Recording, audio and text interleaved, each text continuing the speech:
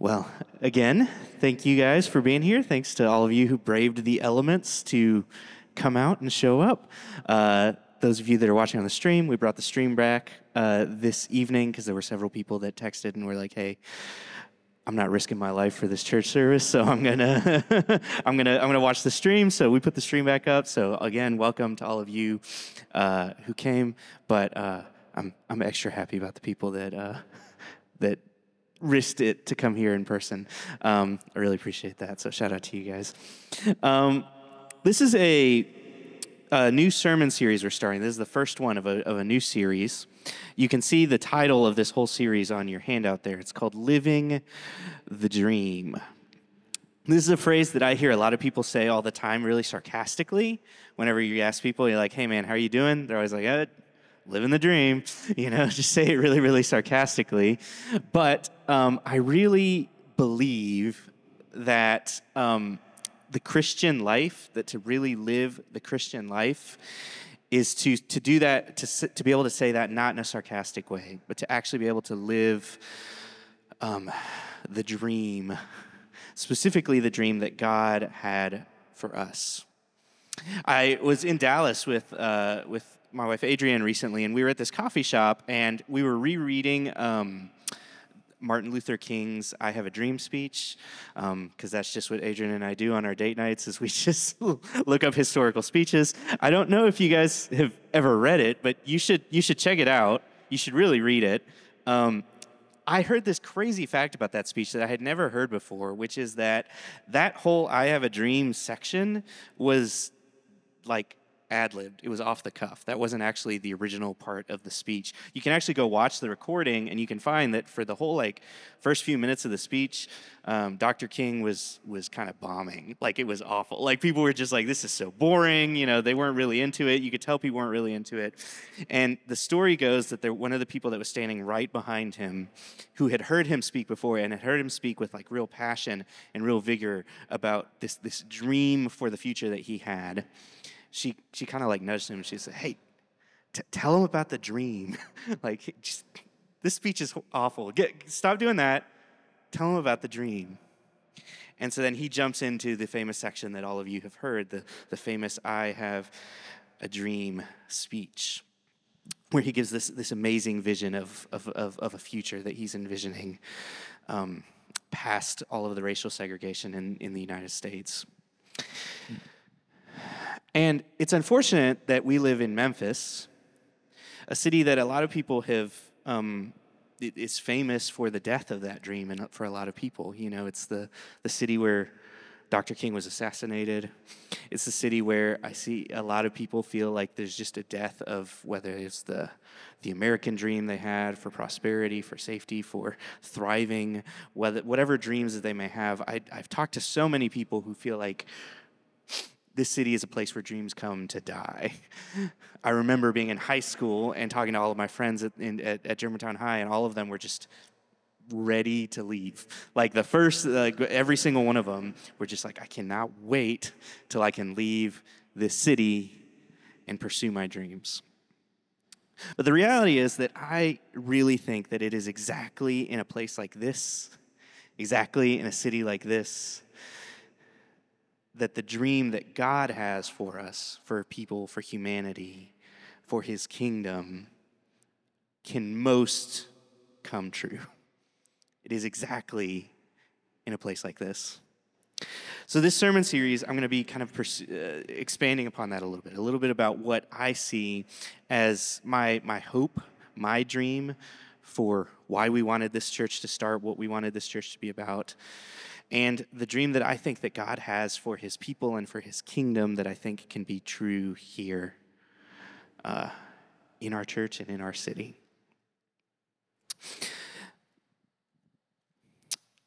I got the opportunity recently I was talking to some friends, talking to them about traveling outside of Memphis, going to other cities, getting to experience other countries. And I got the experience to tell them about my dad's experience going to the country of Uruguay. For those of you who don't know, my dad was a missionary in Uruguay in South America. That's where I was born. He met my mom down there. And he spent, I got the official number just a few days ago. He said 18 years, right? 18 years doing mission work in Uruguay. It's super cool, really exciting.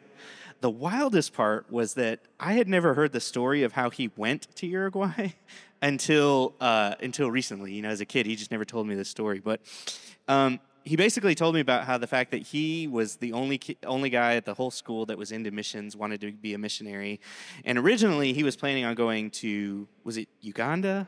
Uganda was where he wanted to go, which at the time there was like this like cannibal dictator in Uganda, so that was already crazy enough that was like, he was like, yeah, that's the place I want to go.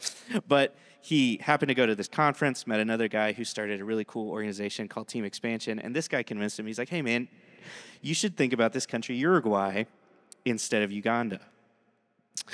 Now, he had never heard of Uruguay, just like most of you probably hadn't, unless you've met me, because I talk about it all the time. But Uruguay, this tiny little country, the whole country is basically the size of the state of Arkansas. It's very famous for cattle and beef. The stat I always like to give people, just there's about 3 million people in the whole country of Uruguay. That's kind of like the Memphis metro area. Imagine that's just the entire country. That's everybody that lives there. There's 9 million cows. So there are 3 cows for every 1 person in the country of Uruguay. Now, if you're a big like beef eater, you're like, that sounds awesome. That's exciting. If you're vegan like Justin and Reagan, that just sounds like that's not my vibe. But that's their big claim to fame. It's this cattle eating, meat eating country of just a few people that nobody's ever heard of. But the fact that really got my dad to go there was that it was the most atheistic country in all of South America. A lot of people think of South American countries as being primarily Catholic, which they are. Uruguay, they don't even try to pretend. They're just like, no, we're not Catholic, we're not anything. We just don't believe in any of that. It was one of the most secular countries. And so he felt like it was a good opportunity to go there and to minister to those people. I knew all of that before. The part of the story I never heard was that when he first went, he didn't know anyone else in Uruguay.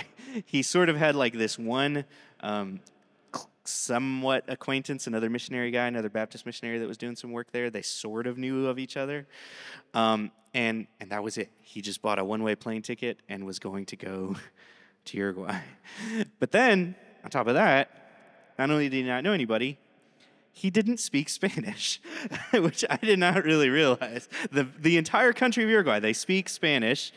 My dad had taken a few classes in high school. Those of you that took Spanish classes in high school will know that doesn't prepare you at all for going in to do mission work in another country. He had taken a few classes in high school. That was the extent of his Spanish training.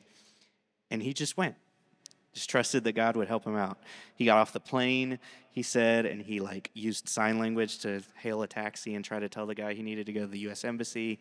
The guy took him to the U.S. Embassy. He found a bulletin board where he pulled the piece of paper off for an apartment that was for rent and went back to the taxi guy and was like, take me to this apartment. And so they took him to that apartment, and again, using sign language and the little bit of Spanish he knew, he told the landlord of that apartment that he wanted to rent it, rented the apartment, and he was in Uruguay. And that's how his mission journey started.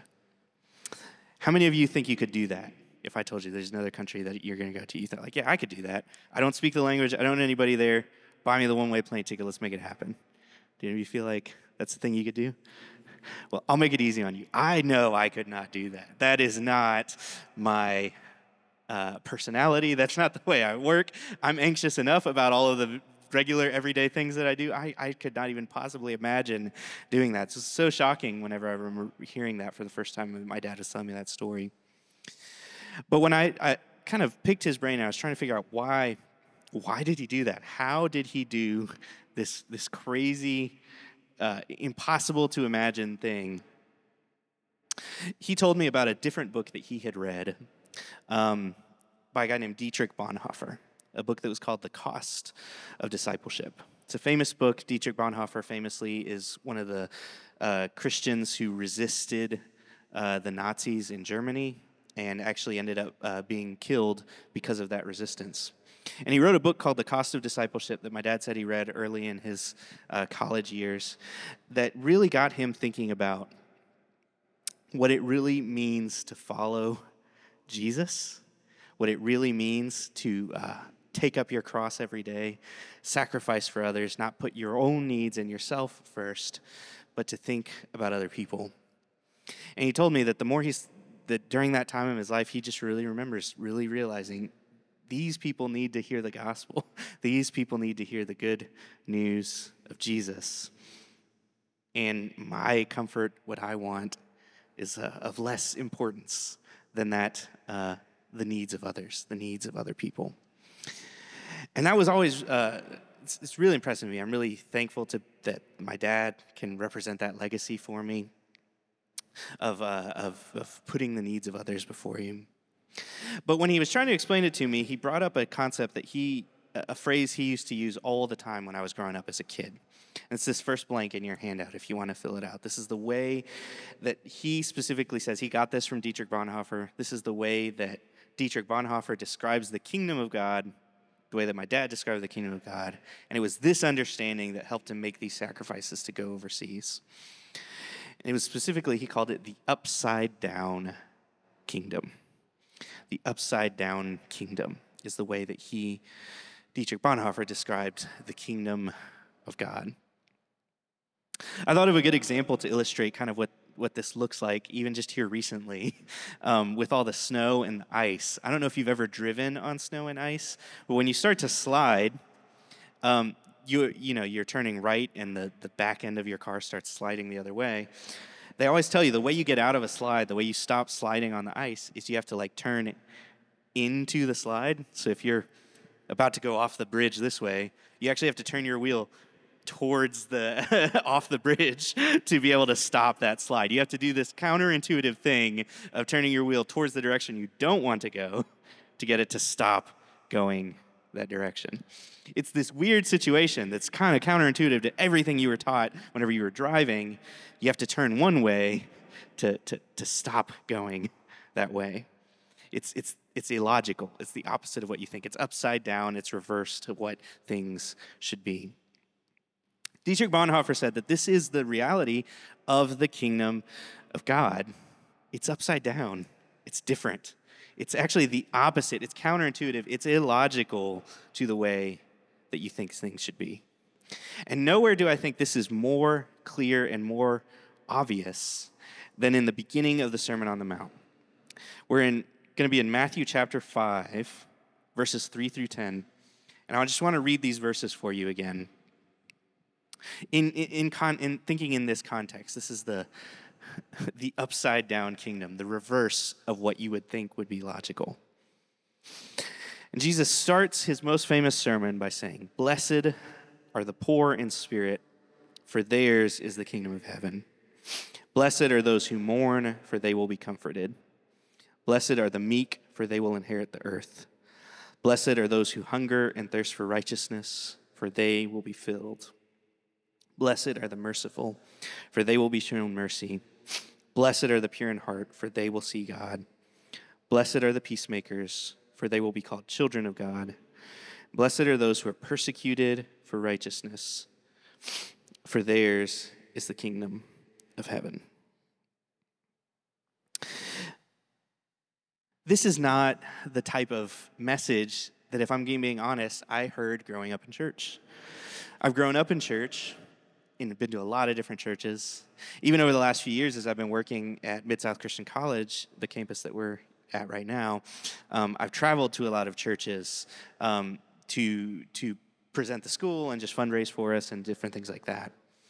And it's interesting, the messages that I hear from most Christians, from most church people, there's a lot of phrases I hear that I started to kind of write them down, kind of categorize them out, and realize that they were the opposite, actually, of what Jesus says here.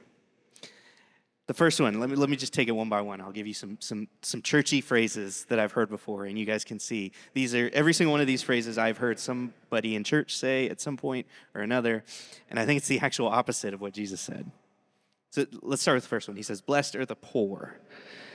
I actually once heard a church talk about, no, you need, the top earners are the people, the rich, because they can tithe and they can keep your church going. Those are the people that you need more of in your church. You need more top earners so that they can tithe.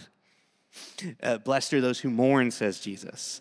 Actually, I always hear this phrase. No, it's not about mourning. It's about praise. It's about praise. You come to church, the praises go up, the blessings come down. That's exactly what I hear all the time at church. Praises go up, blessings come down. Church is about coming to praise. How many worship leaders do you hear? They're always just like, let's be joyful. Let's praise in the house of the Lord today.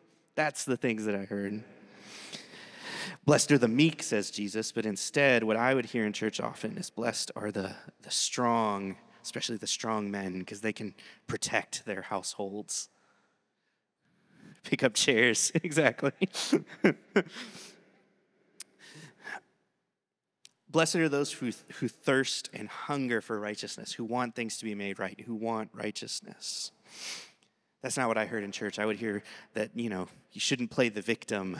Blessed are those who pull themselves up by their own bootstraps, not the ones who complain about how unfair the world is. You just grit your teeth and you make it happen. Jesus says, blessed are those who are merciful. But I would hear sermons and things in churches about how people should be punished for what they do wrong, because if you let these people get away with it, they're just going to keep doing more and more of bad. We need more and more punishment for evildoers, not mercy. Blessed are the pure in heart, says Jesus. And instead, I would hear these stories of people praising how crafty and smart these businessmen were in their churches, who managed to get out of taxes and managed to do all these things to be like wise and crafty rather than just simple and pure in heart. Blessed are the peacemakers, says Jesus, but rather I grew up hearing about blessed are those who are going to stand up and fight for truth, who are going to stand up against heresy and stand up and fight against the evils and perils in the world. And ultimately, Jesus says, blessed are those who are persecuted. And that's not the way that our church looks at it. The second we start to experience hardships, persecution, or anything like that, we fight to try to make our lives comfortable like they were before. I think the reality is that in a lot of our churches, we are preaching a kingdom that makes sense. A lot of those phrases just kind of make sense on the surface level. If you said most of those things to most regular people, you would be like, hey, do you think it's right for people who do evil to get punished, or should they be shown mercy? Everybody would be like, punish the evildoers. That's the right thing to do. It's logical. But Jesus is flipping things completely on its head. He's flipping it upside down. He is showing that his kingdom is actually reverse, upside down, completely different than the kingdom that people thought this Messiah was coming to bring. And this is why I think Jesus so often says, you've heard it said, but I say to you. He's often telling them, look, you guys have heard this sort of thing that seems to make sense, that seems to be logical to you. But here is this crazy, counterintuitive, illogical, upside-down kingdom way of looking at things. And this is what I want you to do instead. And so it was for that reason, like I said, that we wanted to do what we're doing here at Wayfarers. This has kind of been the heart or the vision behind a lot of why we wanted to start it. I have a lot of amazing friends. I love a lot of what the churches are doing in Memphis. I know a lot of really great things that I believe God is doing through so many churches here in our city. But the reality is that so often the churches that I see in our city seem to be functioning just in like the basic, logical, regular kingdom way of thinking. And I don't feel like I have really, fully, truly seen the upside-down kingdom that Jesus promised, the dream for his kingdom. I don't feel like I've seen it at work in my own lifetime yet.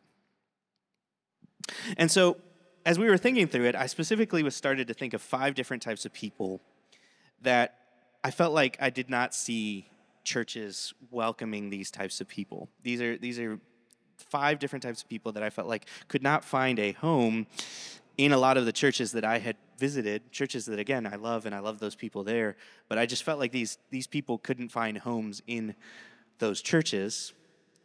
And I feel like an upside-down kingdom type of church These are exactly the kind of people that would feel at home there. So we came up with like a funny little way to show it. We threw some emojis on the handout there that you can find out. So maybe you guys can sit here and try to think through, try to guess maybe what some of these blanks are. But I'm going to go in and I'm going to fill in the blanks as we go through here. These are the 5 groups of people that I specifically have felt at the center of my heart for who we want to reach here at Wayfarers. The first one is the wanderers. The name Wayfarers is kind of a weird church name. You know, it's a weird phrase that we don't use a lot of times. I actually have to give good credit to Noah. He's the one that came up with it originally. And I remember when he first told me the name, it just really stuck with me because it has this idea of being on a journey, of wandering. I once made the mistake of telling a group of homeschoolers that I wasn't a big fan of Tolkien, like that I just didn't really like Tolkien, and the room turned on me immediately. It was like the worst thing I could have possibly said. I did make it out alive, but again, they just, they weren't allowed to have their guns with them that day, so I guess that's why I got it out. But I told them I didn't really like Tolkien, but there's this Tolkien phrase that's really popular. I've been remedying that. Many of them would be happy to know. I'm reading The Lord of the Rings right now. I'm like a few chapters into the Two Towers right now. And I saw this phrase as I was reading through it, this quote I see all the time. Like people get tattoos of it and they put it on like beautiful Instagram posts and different things like that. And it's this phrase that's a part of a song in The Lord of the Rings that says, "Not all who wander are lost." And the rest of the song is really, really cool, but it's always just that one phrase that gets shared, and I think it gets shared by so many people. People get it tattooed, people post the Instagram posts about it because they really connect with it. I think that there really is something to the human experience of just being on a journey, of wandering, of not feeling at home. I remember I used to feel this most acutely whenever I was playing music in like punk rock bands. I used to play in screamo bands. I always say the big holes in my ears is the only thing that's left from that era of my life. But the thing I always loved about the like punk rock community that I was a part of is that so many of them, it was emotional, it was emo, it was sad, it was all this kind of music, but it was because they did not feel content with the status quo, with the way things were. They felt like they were looking for something more than what they could find here. And I think this is a message that Jesus gets to a lot. He's always saying, he himself describes himself as somebody who doesn't have a place to lay his head, who is always kind of just wandering from one place to another. A lot of times the people that Jesus is fighting the most against are the people who are the most comfortable right where they are, the people who feel at home, who feel content, who are good. It's like, yeah, I'm good. I'm good where I'm at right now. And Jesus says, I can't work with that. If you're comfortable in this world, if you're comfortable with what you see, if this is good for you, I can't work with that. Jesus wants people who realize that this can't be all there is. This can't be all that exists. I want more. I want to experience more. There's got to be better than this. And those are the people that I think wander from place to place, are always journeying, are never content, are always moving. And I really think that there is something beautiful about that. But it's a difficult group of people to reach, right? If you're constantly moving, if you're always changing, if you're always looking for something else, it is difficult to reach. Most churches would rather have the people who are comfortable, rooted, content right here. But I really think that there is something about the upside-down kingdom in people who wander. So the first one is the wanderer. The second one is the wanderers, with an O, not an A. Wanderers. You're going to notice a trend here. There's going to be some good old Baptist preacher alliteration here in all of these. But I also want to give some credit to Mikey and a little bit to Jordan. They both helped me come up with these. They didn't realize they did. We were just talking about, as we just had conversations. All right, you knew where I was going with it. Yeah. We were just talking about who we wanted to reach as a church, and they kind of helped me come up with these pithy phrases that I think really, really help encapsulate a lot of this. So I wanted to make sure I give credit to them. But the wanderers, these are the people that ask questions, the people that want to ask questions. Do you realize that Jesus asks over 300 questions in the scriptures? Over 300 times, Jesus asks a question to somebody. And people ask Jesus a lot of questions too. I calculated something like 183 times somebody asks Jesus a question. Do you know how many times he answers a question? 3 times. He's asked 183 questions, and he directly answers it 3 times. The rest of the time, he usually answers a question with another question. Or sometimes he might tell him a story. He might be like, somebody says, "Hey, Jesus, who is my neighbor?" And he'll say, "Well, there was this guy this one time." And he goes into a story as a way to answer the question. I think Jesus loves people who ask questions, who ask good questions. I want to give credit. There's another church here in town called Oikos. Smith Hopkins is the preacher there. He always says he has 2 last names, Smith Hopkins. He's the one that first put me onto those facts about how many questions Jesus asks. And he recommended a book. It's called Jesus is the Question. It's something that really delves into that idea of how many questions Jesus asks. And the reason that book title is so stuck in my head is because it's the opposite. What have you heard most of your life? Jesus is the answer. And that's really what we have made a lot of our churches to be. Our churches are places where you can go and you can find answers. And our sermons are about giving you answers to the questions that you might have. And if you start asking questions that we don't have answers for, you get pushed out. You get redirected somewhere else. You get told, people start questioning your motives maybe, and they say, "Oh, why would you ask that question unless you have the wrong motives?" And I really, really firmly believe that is not the way that Jesus works. I think Jesus loves questions. I think Jesus would have been so excited to see how many questions people are asking. I think the scriptures themselves are set up to get us to ask questions. They're not clear and clean and super simple. If you've ever really started reading the Bible, it's going to bring up some questions. I've never known anybody who can sit and actually tell me that they have read the Bible and had not had questions be brought up by the scriptures. And the reality is that I want to see a community that leans into that helps people ask better questions, continue to ask questions, continue to wonder, continue to seek after God and after truth in that way, because that's the thing that I think really leads you to where you need to be. I want to shut down those questions. I want to be a place for those wanderers. The third one is the wary. I'm skipping one. The wary, W-A-R-Y. Wary is another one of those words that just kind of, it's like I'm wary of something. I'm kind of keeping it at arm's length. I'm suspect of it. I'm skeptical of it. There's this podcast that was really became really popular called The Rise and Fall of Mars Hill, which was about this huge megachurch called Mars Hill Church. Mark Driscoll was the founding minister of that church who helped get that church started. And this story was all about just all of the trail of destruction that was left behind this church as it exploded, as it grew. There was all of these unhealthy things as a part of that church, and all of those things ended up hurting a lot of people. Mark Driscoll famously described the church he was at as being like this bus, and you had 2 options: to either get on the bus or be run over by the bus. And that's what he said. That's just how he described what his church was like. And this podcast was just kind of started to give people who were left behind in that trail of destruction a place to share their stories and talk about some of the hurt that they had experienced at that church.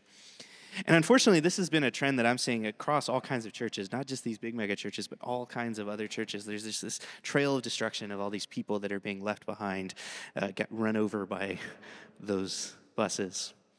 There's a crazy stat I shared with y'all in my last sermon that's really been impacting me. There were thousands of people that came to be Christians during the First and Second Great Awakenings. They were these big revivals in the historical time of the U.S. A lot of people credit those with being a big part of why America is such a Christian nation now. We had these big revivals where thousands of people came to be Christians. You can look them up. It's the First and Second Great Awakening. If you counted up all of the people that have left the church in the last 10 years, people that used to be parts of the church and are no longer in the church, that number is greater than all of the people that came to know Christ during the first and second Great Awakening. More people have left the church in the last 10 years than all of the people that came to know Christ in those two revivals. And I just see churches constantly, it feels like, explaining this away, trying to, again, question the motives and the hearts behind people and just different things like that, rather than recognize that there is something wrong when our own churches are pushing people away and hurting people and pushing them away from the kingdom. And so I think there's a lot of people that don't want to come to church, not because they have any issue with Jesus or the gospel or any of that kind of stuff, but because they have been hurt by church people and they're wary of church. Because they're like, I'm not going back into that place to be hurt again by the same kind of people in the same kind of way that I was hurt before. And I think that that's valid. I totally understand that fear. And I wanted to create a space where we can minister to those people and help them to overcome some of that wariness, hopefully actually get a taste of the dream. The fourth point is the weary. This one is the one that I started the first sermon I ever preached at Wayfarers was about. I started it by just saying, I'm tired. I don't know about you, but I feel tired. I'm so tired of arguments, of division. I'm so tired of politics and political divisions. Adrian and I were talking about Republican primaries on the way up here, and I'm tired of it. I'm just tired of that. It was right in the middle of COVID whenever we started, and at that point I was already tired of all of the division over that, and even of just some of the strain and things that I was feeling at that point in time. And I just think that when you get to that point where you can just be like, I don't have the energy. I don't know what else to do. I'm at the end of my rope. I actually think that is the moment when God is the most able to step in and work. Lots of times we try to build things using our own strength, our own intelligence, our own cunning. And it's actually at the point to where we realize those things fall short. And we come and we just tell the Lord, I'm tired. I don't know what else to do. That's the moment when God can really step in and do something. I've been using as a benediction verse the last few months the famous verse Jesus says, where he says, come to me, all you who are weary and heavy laden, and I will give you rest. It's crazy how often that is the word that God uses to describe his kingdom is rest. Sabbath rest. For the tired and weary, Jesus offers you rest. And the last one is the craziest one here. It's the weird. Fifth point here is the weird. I remember especially thinking about this when I was first introduced years ago to that crazy mural in Portland they have where it says, keep Portland weird. I don't know if you guys have ever seen that. You should look it up. They just have this huge famous mural in Portland that says, keep Portland weird. Austin, Texas kind of tried to co-opt it too, and there's also a giant mural in Austin now that says, keep Austin weird.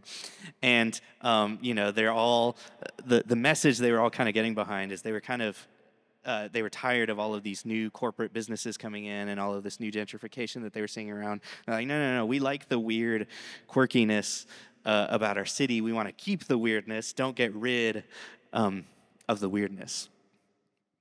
It was especially funny to me, again, that Austin, Texas later decided to kind of try to co-opt that and make that their own thing, keep Austin weird. Because the reality is why I started kind of this whole thing just talking about our city and how everybody I know is just like ready to leave. They're ready to get out of here, ready to go somewhere else. And it's the weirdness, it's the quirkiness, it's the uniqueness of Memphis, of our city, that I think that I have most started to fall in love with. I remember when I was doing my master's, Adrian and I spent a year living in Orlando, Florida, and everybody was like, oh, that was probably awesome, right? Did you guys love Florida? Did you guys love Orlando? Like, that's where everybody goes to vacation. You guys got to live there for a year. Was it amazing? It was awful. I hated it. Like Adrian and I basically said, it really just felt, it's that kind of Disney perfection just expanded to a whole city. It just felt like it was just kind of this like, just a little too perfect, just a little too clean, just a little too lifeless. And I remember driving back into Memphis after this year in Orlando, and there were perfect roads, perfect everything in Orlando. And I remember we hit the first massive pothole literally as we crossed over the Memphis like city limits into Memphis. And it was just like, you hit this huge pothole, and it was just, it felt like home. It was like, here's the quirky, weird reality of my home city. And I felt like there's just this like gritty realness, this like soul to the city that is not perfect. It's not clean. It's not polished. It's not the destination city that everyone wants to vacation to. It's weird. But I actually think that is incredible. And that is actually the places where you can most, I think, encounter the kingdom of God. I think that Jesus kept his eye out for the weird people, the ones that didn't fit, the ones that didn't fit the molds, the ones that weren't the normal, successful types. It was the weird people that he would notice and that he would minister to. And unfortunately, I think churches have the opposite effect. Churches want us to conform. You know, we have just kind of like this one general mold that each type of church has. And when new people come in, if they're weird, they're like, let's knock that weirdness out of you. You got to be more like us. You got to seem more like what we want you to be. Quit being weird. And the reality is that I think that it's that uniqueness, that quirkiness, that weirdness, the ways that God made each of us. It's when you allow those differences to most be magnified, I think is when you start to kind of see them all work together into the real dream, the real vision of the kingdom. I think by sometimes flattening out the uniqueness and the weirdness and the creativity and differences between us, you're actually like losing the fuel, the power that makes the kingdom of God what it is. And so I know that this is the one that's the hardest sometimes for people to get behind, is like what you want. You want a church of weird people? It's like, yes, that's exactly what I want, because that is exactly where I think the kingdom of God can most be on display. I really struggled when I was putting together this sermon, trying to think through how I wanted to say these things, just because it can sound really negative. It can sound like I'm just really bashing what I see a lot of other churches doing, and like I'm saying that I've got it all figured out or something like that. And that's not at all the heart behind what I wanted to say. But the reality is that all of these things, the reason they've been so central to my heart, the reason I feel them so strongly, is because I think I kind of fit in most of these categories myself. Adrian and I once had this conversation. We were talking about, we have so many friends, we love so many of the churches in town, but we just really felt like we would not feel at home in any of the churches that we have visited, any of the other places that we have been in the city. And we told ourselves at one point, they're like, even if it's just like 4 or 5 of us, we kind of want to do Wayfarers just because we need that for us too. I feel like this is the type of church that I've been seeking and wanting. And I don't think that we've actually accomplished this necessarily. I think maybe some of you who have been a part of what we're doing have been able to see the seeds of some of this kind of stuff, but I don't really feel like the dream has fully been realized yet. And I feel like it's going to take some real specific steps to kind of make that into a reality. But I don't want to keep you guys here for another 5 hours to explain that. So this is just a teaser. Next week, I'm going to go into a little bit more of the steps that I think we want to take to make that dream a reality. So you have to come back, check that out. We won't be streaming next week, so if you're watching online, you got to come in person next week. You can hear kind of, these are the steps, the way that we want to kind of make that happen. But today, I just kind of wanted to paint that picture of exactly who we are trying to reach. When I first started talking about doing Wayfarers, a lot of people thought or sort of understood what we wanted to do as a church as we were trying to reach young people. We're planting a church to reach young people. And that's a part of it. That's been a big part of my heart for a long time, just because I've seen very few churches have success in reaching younger people, especially that 18 to 29 age group is a group that I've seen just very few churches do a good job of reaching. But the reality is that I think a lot of those people are going through feeling a lot of the same angst, a lot of the same disconnect, a lot of the same difficulties that people throughout all kinds of other generations have felt. They just don't have the same social pressures that kind of force them to stay in church and force them to conform. They feel a little more freedom to be able to just leave and do something else. I remember I was once giving a pitch about this kind of church that I wanted to start to a guy who was in his 40s. And it was the first time I remember he looked at me and he was like, I feel all those things too. He said, I've always felt that way as well.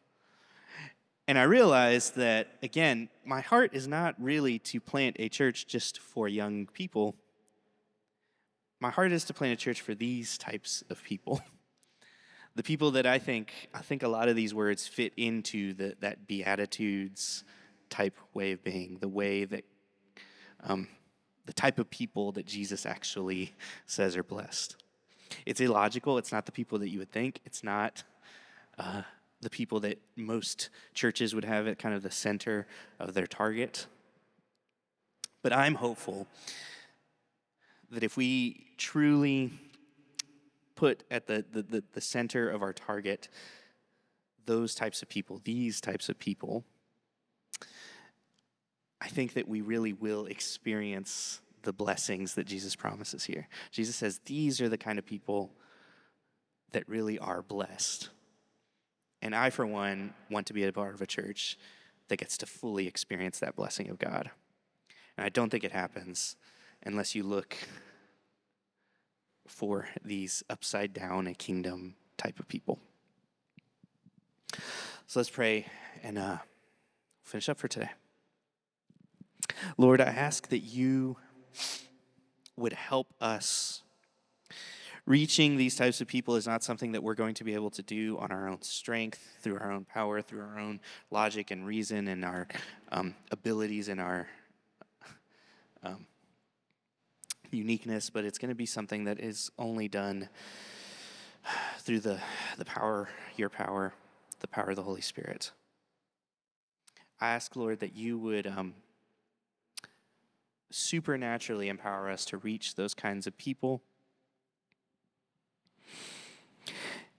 and that your blessings would be made manifest in our midst, in our church, as we go after the people that are maybe not the center, not the first people that you think about, but the people that I know are at the center of your heart, Lord. In Jesus' name, amen.